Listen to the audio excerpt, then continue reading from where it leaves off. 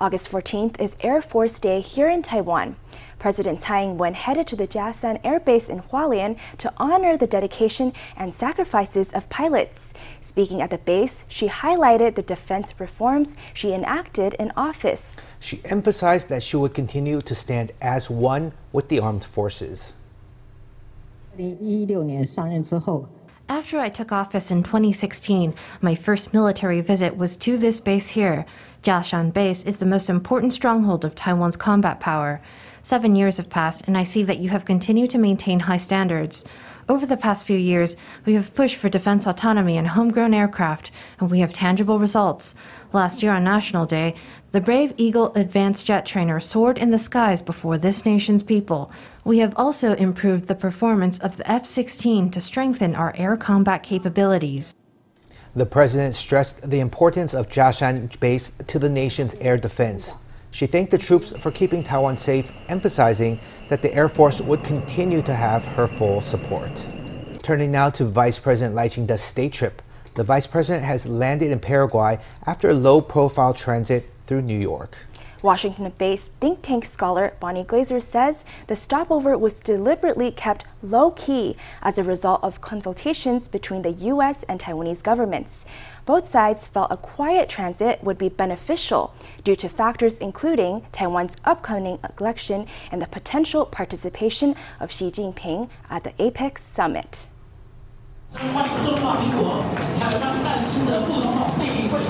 Vice President Lai Ching-te is welcomed by Taiwanese expats as he arrives at a banquet with nearly 70 tables. Joining the event were Representative to the U.S. Xiaobit Kim and AIT Managing Director Ingrid Larson. AIT Chair Laura Rosenberger, who was attending a family wedding, greeted Lai in a pre-recorded speech. Despite the complexities of the international situation, I will use peace as my beacon and democracy as my compass. I will be dedicated to practicing the 4 pillars of peace. And we share a deep and abiding interest in preserving peace and stability in the Taiwan Strait, just as the U.S.-Taiwan friendship is longstanding and rock solid. Vice President Lai and members of your delegation, I hope you enjoy your stop in New York and safe travels onward to Paraguay. I look forward to seeing you soon in San Francisco. During Lai's whirlwind 25-hour stopover, he hosted a banquet, watched a baseball game, and met with young Taiwanese Americans. He made few other public appearances. According to Washington-based think tank scholar Bonnie Glaser, keeping low-key was a deliberate decision. This transit is very low-key, is a result of consultations between Taipei and Washington, and that both sides think that this is in the best interests of Taiwan and the United States.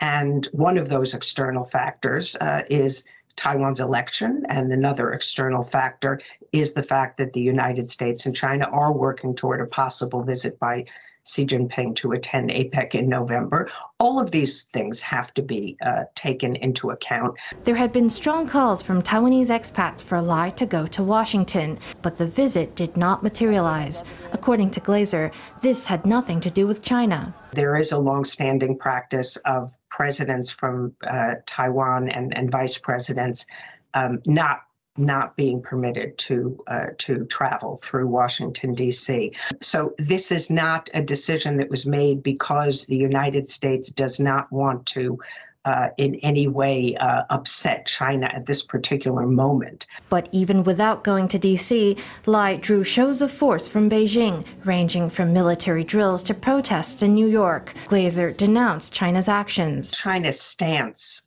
opposing this transit is quite unreasonable. My own view is that they essentially made such harsh statements publicly that they backed themselves into a corner. Glaser said that in Taiwan's 2024 election, the U.S. does not favor any candidate. She called on Beijing to also refrain from intervening.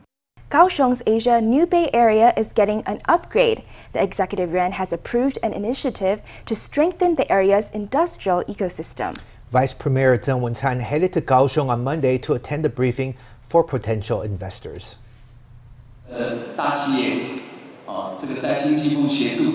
With assistance from the Economics Ministry, many large firms have shown willingness to invest in Kaohsiung, which has become an engine for southern Taiwan's economy. It has become an important base for Taiwan's new southbound policy.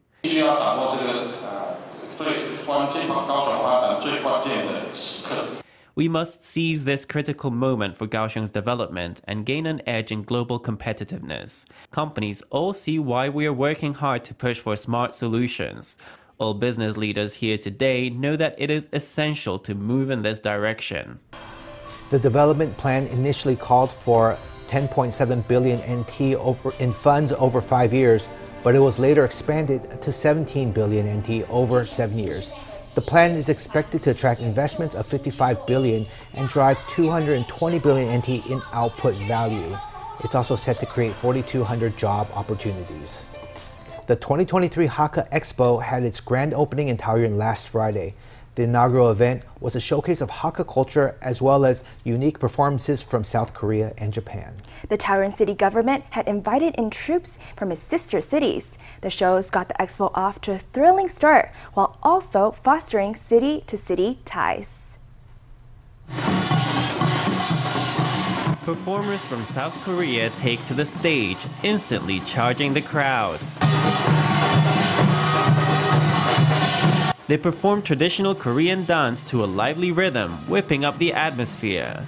This is the Handure Madang Performing Arts Group, which was designated an official art group of North Gyeongsang Province 2 years ago. It has performed in more than 20 countries. The art troupe was established in Gumi City in 1993. North Gyeongsang Province designated it as an official art group in 2021. It is composed of young traditional musicians supported by the Gumi City government. It has put on more than 200 performances in more than 20 countries. Through the Taoyuan City government's invitation to participate in the 2023 Hakka Expo, we hope to deepen cultural exchanges between Taoyuan and Gumi. This is an opportunity for the residents of Taoyuan to get acquainted with South Korea's traditional culture. Performers from Japan thrill the crowd as they move from the seats to the stage. A captivating beat is brought to life by both young and old, male and female, on traditional instruments and taiko. For the audience, it's a trip straight to Japan. This performance has over 300 years of history and has been recognized as a cultural heritage. The taiko that you hear are by a traditional performance arts group that has been passed down for more than 300 years of history in Choshi City. Thank you all very much for giving us this opportunity to perform here. The 2023 Hakka Expo will run for 66 days, from August 11th to October 15th. Last week, it kicked off with fanfare in Taoyuan. The city government invited the Choshi Hanedaiko troupe and South Korea's Handure Madang Performing Arts Group to participate in the expo. Last year in July, Choshi City and Taoyuan became sister cities, cementing a fast bond of friendship. In the future, I hope that Choshi City and Taoyuan will have more exchanges and deeper exchanges in a variety of fields. Right now, we're engaging in mutual visits in both a virtual and physical format. In various fields such as culture, education, smart city ventures, and airport city projects, we will continue to conduct exchanges. The Taoyuan city government invited unique performance groups from its sister cities to perform, aiming to spark dialogue with Hakka culture. It hopes to use Taiwan as a springboard for connections with Hakka culture around the world. Students at a Kaohsiung college are preparing to take their own solar car to Australia for the race of a lifetime. Their electric car Apollo No. 9 runs on sunshine and it charges its own battery when the sun is out. In Australia, it will take on the desert racetrack of more than 3,000 kilometers and race against competitors from all over the world. Let's visit Kaohsiung University of Science and Technology to see the team put the finishing touches on their baby before its big trip. The solar-powered electric car Apollo No. 9 has a top speed of 110 kilometers per hour. The solar battery on its roof automatically charges on a clear day. The dozen-strong team carries out the final preparations with the utmost care, getting the vehicle ready to travel. They're heading to Australia for a competition this October, a huge event in the global solar car development field. The difficulty level at the competition is world-renowned because the course is more than 3,000 kilometres long and it passes through desert areas that are completely uninhabited. The driver will wear this safety helmet. We will install these metal anti-rolling discs on the whole car to minimise the risk of the driver getting injured if the car takes a crash or rolls over. NKUST professor Ai He has been teaching students how to research and develop solar vehicles for 25 years. He says the race in Australia won't be a test of speed, it's about endurance. You can't charge the battery every day, so if the weather conditions are bad and there's not enough sunshine coming down, how can you make the best use of your limited electricity to keep your vehicle moving? The electric products are mainly the repair tools on the car and some material backups for replacements. The Apollo team are excited to head down under to represent Taiwan. That 3,000-kilometer track will be a huge test, putting the vehicle at the mercy of the weather and the elements. Hsinchu City Mayor Ann Gao has been charged for corruption and forgery during her time as a legislator. Following an investigation, the Taipei District Prosecutor's Office found probable cause to suspect her of deducting assistants' wages for personal use. She's accused of fraudulently collecting more than 460,000 NT. In response, Gao blasted the district prosecutor's office for what she called the sloppy handling of her case. She said the prosecution did not allow her to fully explain her side. She vowed to defend herself in court, seeking justice and providing her innocence. In accordance to the Local Government Act, Gao would lose her public office if she receives a prison term in the first trial. DBS Bank has completed the acquisition of Citigroup's consumer banking business in Taiwan. That means Citi's 44 branches in the country will now be operated by DBS Taiwan, and about 3,000 Citi employees are now working for DBS. The acquisition is expected to make DBS Taiwan the sixth biggest bank in Taiwan by credit card numbers. At a transfer ceremony on Monday, executives from DBS Singapore announced a capital injection of 52 billion NT into its Taiwan business, showing its commitment to expanding operations in the country. DBS Taiwan has completed the acquisition of Citigroup's consumer banking business. To mark the transfer, executives from DBS in Singapore traveled to Taiwan to take part in a ceremony. To ensure that DBS has enough capital to continue developing here, we increased our Taiwan capital by 52 billion NT. Showing its commitment to expanding in Taiwan, DBS announced an injection of 52 billion NT to cover acquisition and post-merger expenses. DBS entered the Taiwan market in 1983, and its first subsidiary started operating in 2012. Earlier this year, the banking group acquired Citi Consumer Taiwan, marking its 40th anniversary in the market. The acquisition has boosted the scale of DBS's asset management operations to over 280 billion NT. Its loan balance has risen to 740 billion NT, and its deposit balance is now at 830 billion NT. In addition, the number of credit card accounts it operates has increased nearly fivefold. Citi cardholders will retain their rights and benefits for the most part, with changes only to annual fees for some types of cards. Clients will also have to re-register to use the DBS online banking app. The transfer of client data from one bank to the other took about 2 days and was completed by 9 a.m. on Monday. Citi had a lot of data to process. There were a lot of clients, but with careful planning, we managed to do it. Now, cardholders can continue using their cards without any problems. The next bills they will receive will be issued by DBS Taiwan. As for debit cards, new ones will be issued. In the first month, we will of course have to settle everyone in, but we hope we'll be able to see some results by the fourth quarter.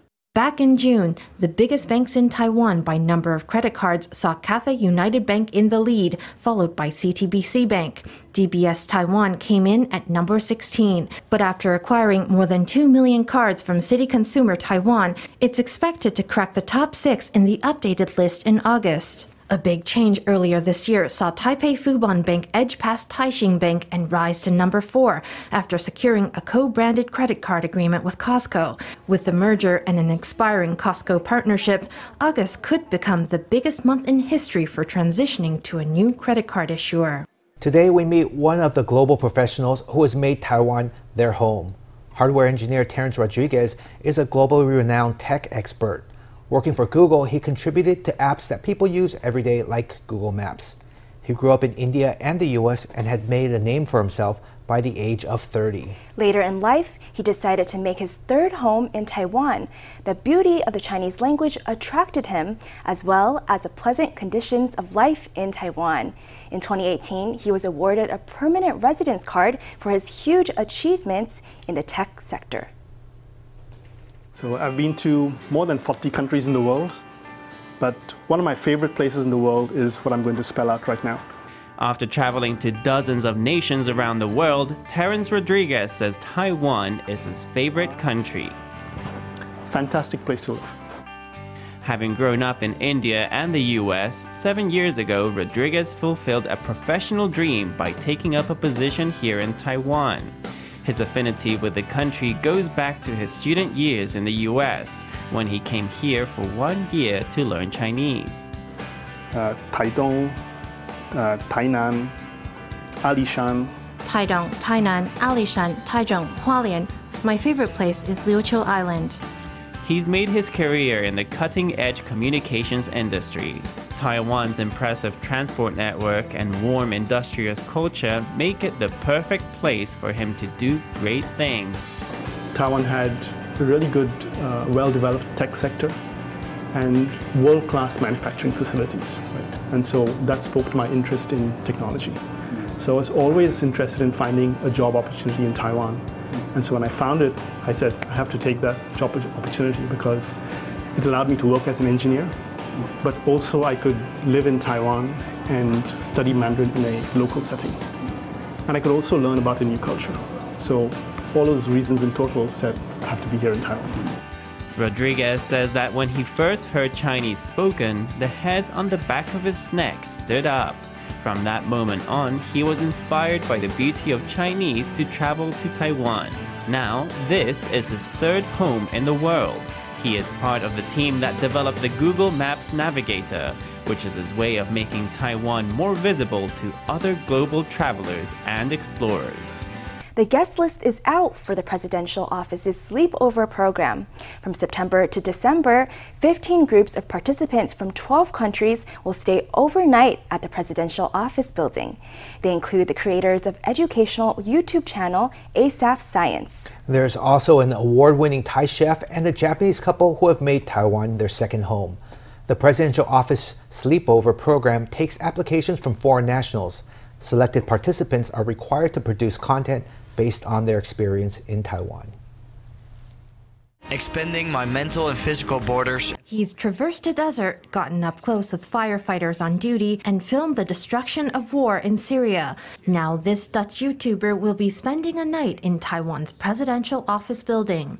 Because I already go to Taiwan this October, it would be very nice to also get this experience to sleep in the presidential building. If you want to feel a bond, then I can give you a good reaction. With humorous songs and quirky videos, this Canadian duo makes science fun. They run a renowned YouTube channel with more than 1.04 million subscribers. They too will be sleeping over. Also on the guest list is Ku, a French YouTuber living in Taiwan. There's also a Thai chef whose eatery topped Asia's 50 best restaurants in 2023. He can't wait to explore Taiwan's food scene. This year's edition has participants from a wide variety of backgrounds. We've got key opinion leaders in intellectual topics. For example, we have a science influencer who's looking forward to sleeping at the presidential office building and visiting the Taiwan Space Agency. This one-of-a-kind experience will be held for the second time ever after a hiatus of 4 years. The guests hail from 12 countries, including Canada, the U.S., Japan, France, South Korea, and Thailand.